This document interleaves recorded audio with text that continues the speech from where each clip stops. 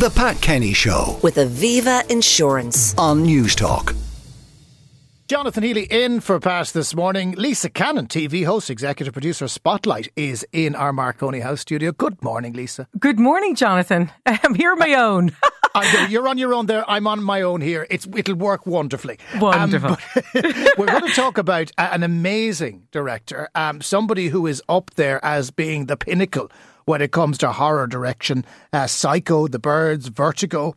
Oh, he really was prolific, Alfred Hitchcock. Absolutely. I'm so excited to do Hitchcock today because, I've been doing this lot since January, and of course he is the quintessential brand name director. I mean, he's a testament to both also the silent kind of to swear word longevity of his kind of gift for what everything is quintessentially film. But he's not top of the list for any reason. It's because he has the sheer brilliance of his craft and kind of the profound darkness of his themes. And you mentioned some of them there: Vertigo, The Birds, Rebecca, Notorious, Dial M for Murder, Strangers on a Train, and The Man Who Knew Too Much. But I suppose everybody knows that Psycho in 1960 is his most iconic film. The psychological horror thriller known for its famous shower scene and the groundbreaking narrative twists, which he's so famous for.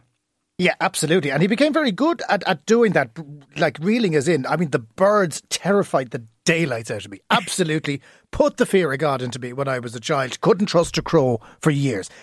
But the one thing that Hitchcock was really good at was inserting himself into all the films. Oh, absolutely. He loved a cameo appearance. And the thing is, Hitchcock, he only passed away, in the 80s. And, obviously he was born in 1899. He lived a very long life in Leytonstone in Essex in England, and the youngest of three kids. And he was born into very modest means, very kind of relatively quiet and ordinary environment. His father was a greengrocer and a poultry dealer, and his mother was a homemaker, but he had this fascination with storytelling and of course horror and suspense. So his cameo appearance kind of leaned into that, because they range from kind of the more subtle to prominent roles. For instance, like even in Psycho, he can be seen through a window in the background of a scene, and also his physical appearance. I mean, everybody remembers Hitchcock. He carried a lot of weight. This became kind of almost a comedic element to him as well. Yes, he accentuated his frame every time he appeared. I mean, the whole thing was him turning sideways in silhouette. That's what I think of when I think of Hitchcock. Oh, absolutely. And he was, when we think of directors like Scorsese and obviously Spielberg, they're very much in the forefront of the movies that they make. But there's lots of directors that do not, like David Fincher or, Paul Thomas Anderson. We don't know much about them, but Hitchcock was almost like a star in his own right. He had his own TV series. He was very vocal. We're going to hear some clips from him later just on him, on what suspense and mystery mean to him as a director. And he worked with incredible people. He worked with Salvador Dali, the very renowned artist, of course, on a dream sequence in the film Spellbound. So he had this idea of surreal imagery and this artistic style that was very, very unique. And he loved black comedy. I mean, you see that even in The Trouble with Harry. It's considered one of Hitchcock's kind of lighter films. But the TV series and, of course, many others are really innovative of what Hitchcock pioneered as a filmmaker.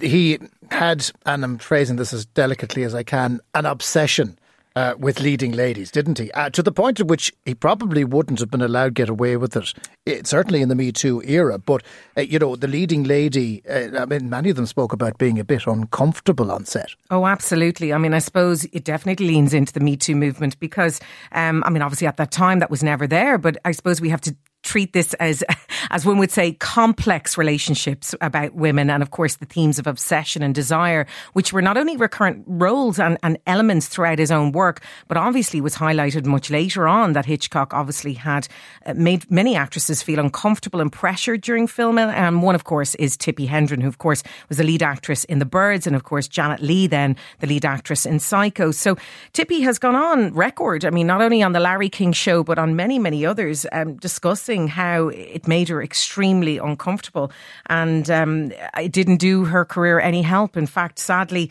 this unease affected her ability to perform at her best, and she was very much linked to Hitchcock in the industry, so a lot of people didn't want to know her after a period of time. And of course, Tippi Hedren, if you do not know Tippi's daughter is Melanie Griffith, who we would have seen in Working Girl, very famous, of course, and Pacific Heights, and then her granddaughter is Dakota Johnson, famous for, of course, the 50 Shades of Grey film. So I didn't know that. Yeah, so this kind of trio of the golden age of Hollywood started with Tippi, and you know, she was in The Birds in 1963 and then Marnie 1964. But she's mentioned that Hitchcock make all these advances towards her, including attempting to kiss her and touch her inappropriately on set. And she felt not only controlled and manipulated by him, but also the professional consequences was those challenges when she spoke up about Hitchcock's behaviour, that this refusal of his advances led to kind of difficult working relationships and indeed limited her opportunities in Hollywood. So, yeah, you know. The darker side of the man. Let's listen. Yeah, let's listen to probably his most famous film. But she's harmless. She's as harmless as one of those stuffed birds. I am sorry.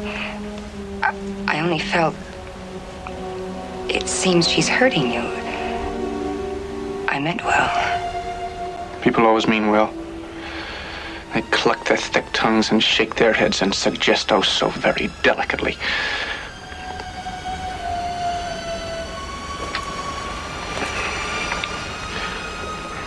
Of course, I've suggested it myself.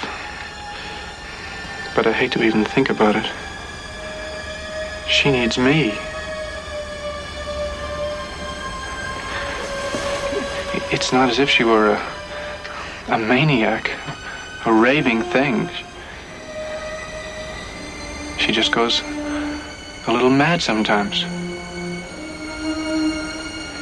We all go a little mad sometimes. Haven't you? Yes. Sometimes just one time can be enough. Yeah, it's amazing. If there was only Airbnb back then, she'd have been fine. And she wouldn't have had to stay in Bates Motel.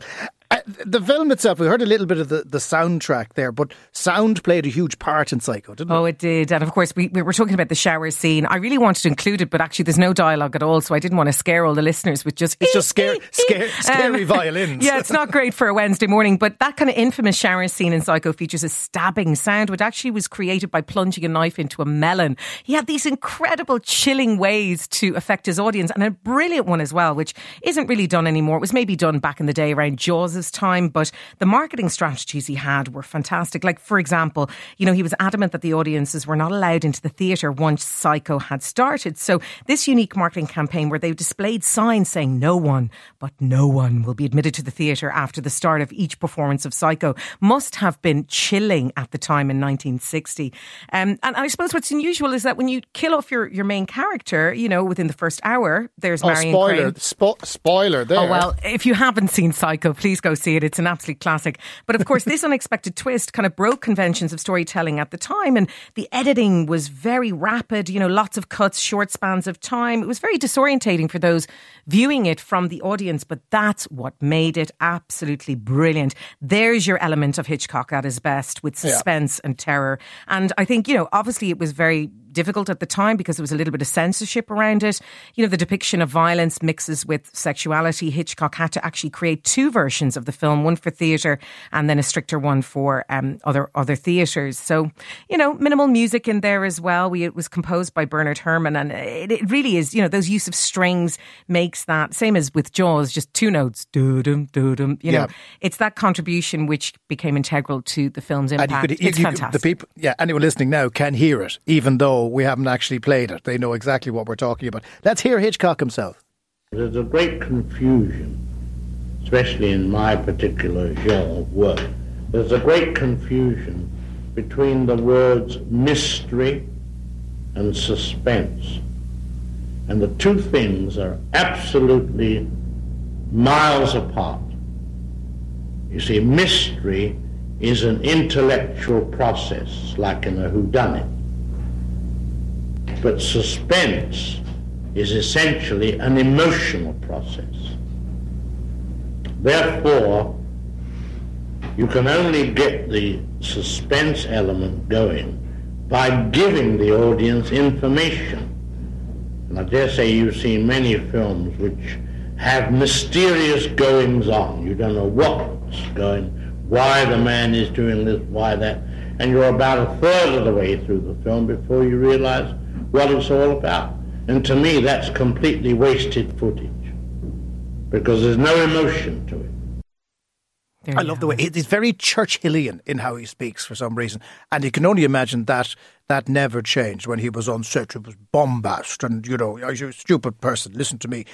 You were telling me earlier in The Birds, which I still have nightmares over. Did they attach live birds to some of the actors for dramatic effect? They did, yeah. So I mean, I don't like birds either. I mean, they're nice to look at, but I certainly wouldn't want them, connected to me. So there was a combination of real birds, mechanical birds, and animated birds to create those visual effects of the attacks, and they were trained by a renowned animal trainer at the time called Ray Berwick. But this was Tippi Hedren's debut, and it marked her launch into a leading lady category. And he, of course, discovers her in a TV commercial and cast her then as the film's protagonist, Melanie Daniels. But she said, quote, from the Larry King interview, that she had nightmares for years afterwards. Even though she could handle the elements of the birds, I think if you've any kind of a fear, that would be one. And I couldn't go into a phone box for years, Lisa. I swear to God, it put that much fear into me. It's been a pleasure. Lisa Cannon, TV host, executive producer of Spotlight. Thanks for talking us through Alfred Hitchcock. Lars on Twitter says, great story about Hitchcock. When he was young and very naughty, his father sent him to the local police station and got them to lock him up in a cell for a few hours. The Pat Kenny Show with Aviva Insurance on News Talk.